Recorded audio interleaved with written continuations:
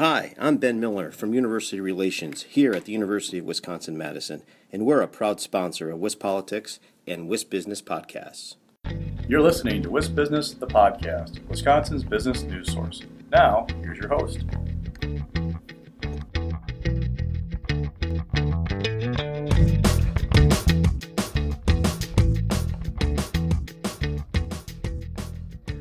Hi, everybody. This is Alex Moe here for WisBusiness, the podcast. Today, I'm joined by Dean Amhaus, President and CEO of the Water Council in Milwaukee. Dean, thanks so much for coming on the show. Thank you very much for inviting me. I'm glad I could be participating. Absolutely. So first off, why don't you quickly introduce yourself and the role of the Water Council here in Milwaukee? Sure. So I've been with the Water Council since its inception. As was one of the original volunteers. There was probably a group of 5 or 10 of us that discovered that we had in the broader Milwaukee region a lot of water technology companies. And it was truly under the radar screen because the simple fact there is no business code for water technology. When you start looking at businesses, everything's got a code, a NAICS code.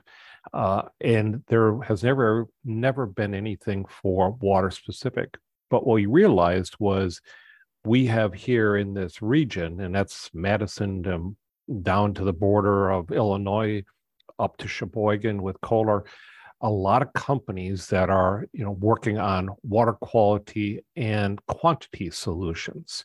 And these are the technology solution providers, companies like A.O. Smith, Badger Meter, Kohler, as I mentioned, InSinkErator, and then a whole slew of names that probably people won't necessarily know and be aware of.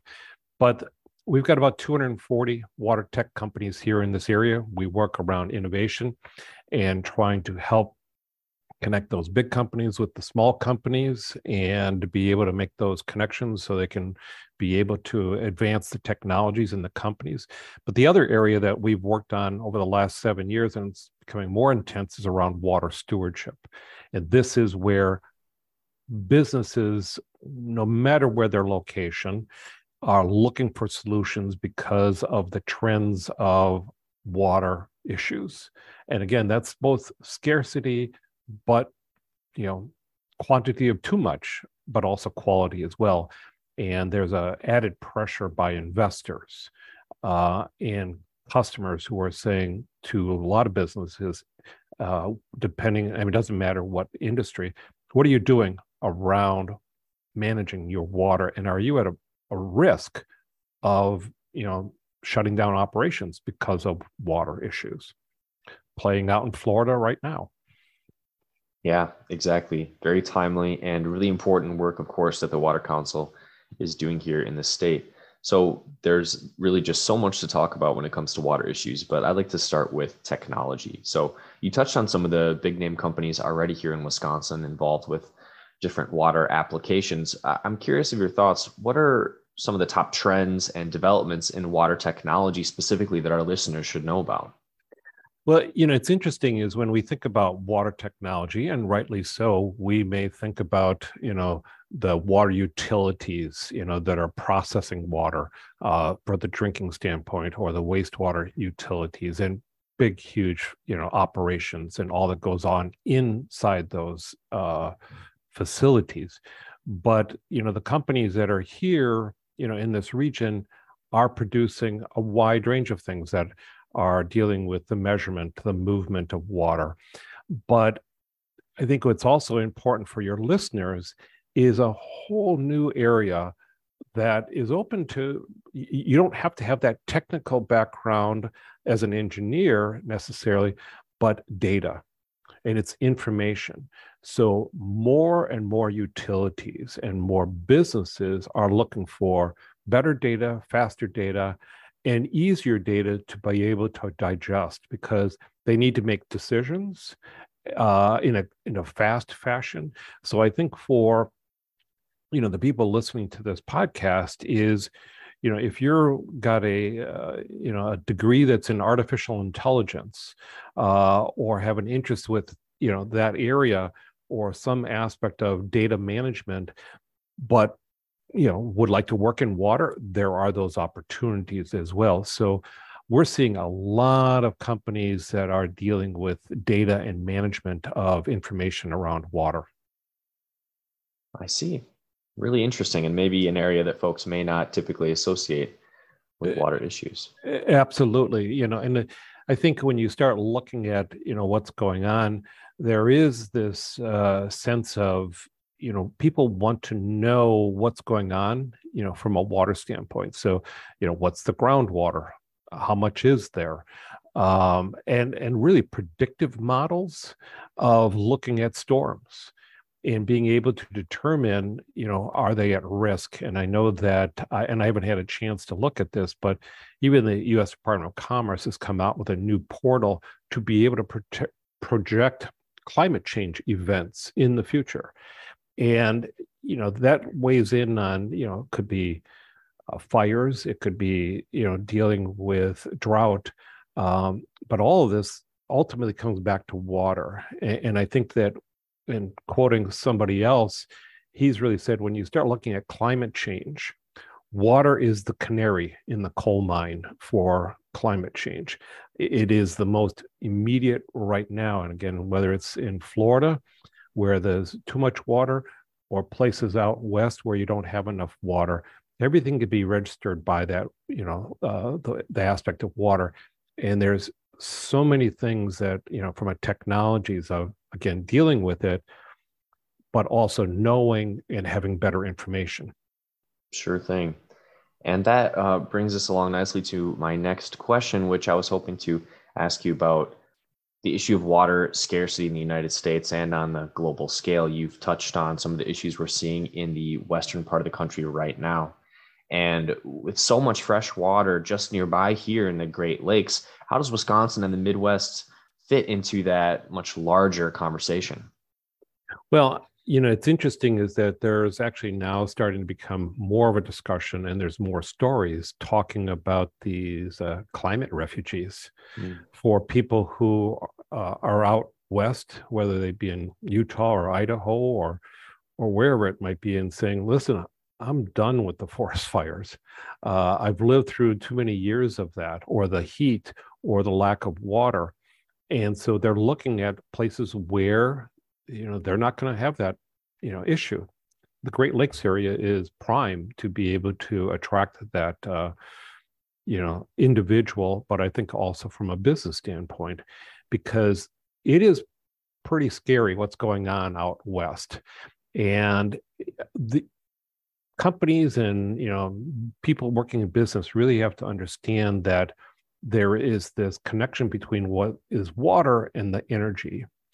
And so you're seeing the levels of Lake Mead dropping.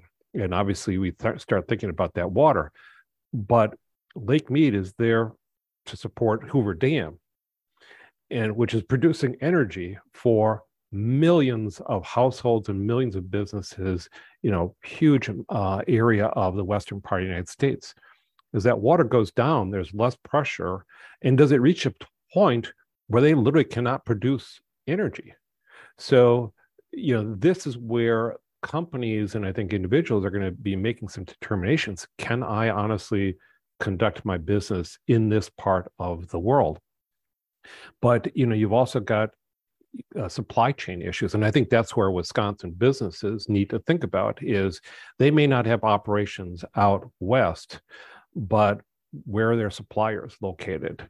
And if you've got goods that are coming from Europe and having to go down, the Rhine River, well, the river has gone down so far that they're now not being able to ship goods through barges. They're having to truck those, which means smaller loads, more expensive, times longer. So now it becomes a supply chain issue. That's why really Wisconsin businesses, we may feel isolated here because we've got so much water, but we work on a global economy. So you have to think about your supply chain, and are you at material risk because of water issues someplace else? Yeah, really interesting issues that you've raised, Dean, and good to have your perspective on those.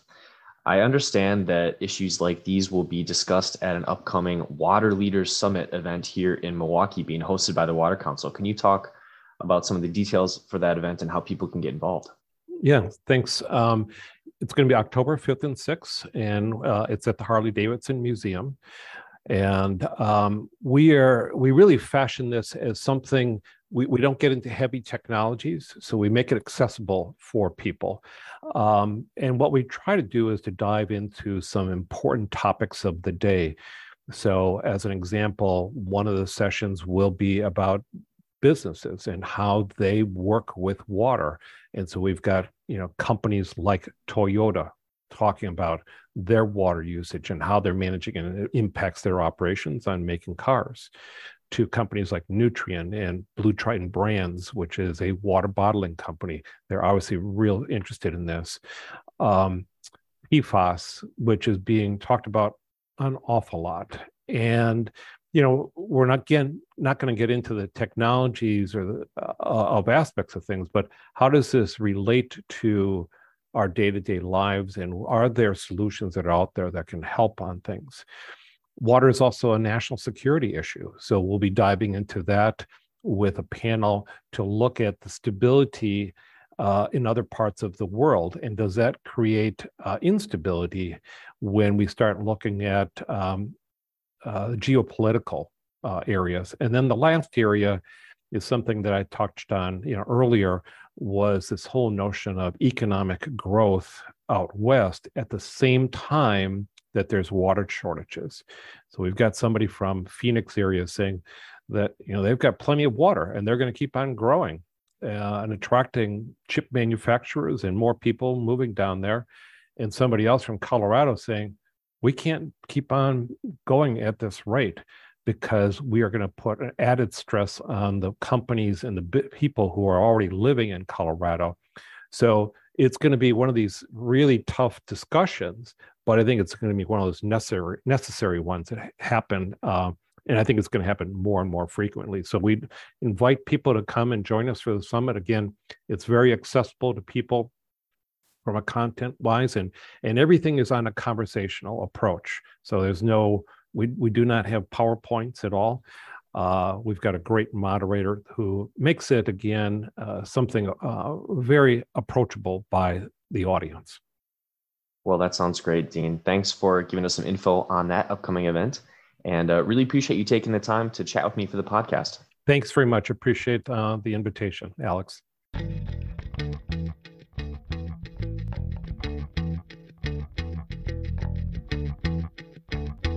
You've been listening to WISP Business, the podcast. Now stay tuned for words from our sponsor.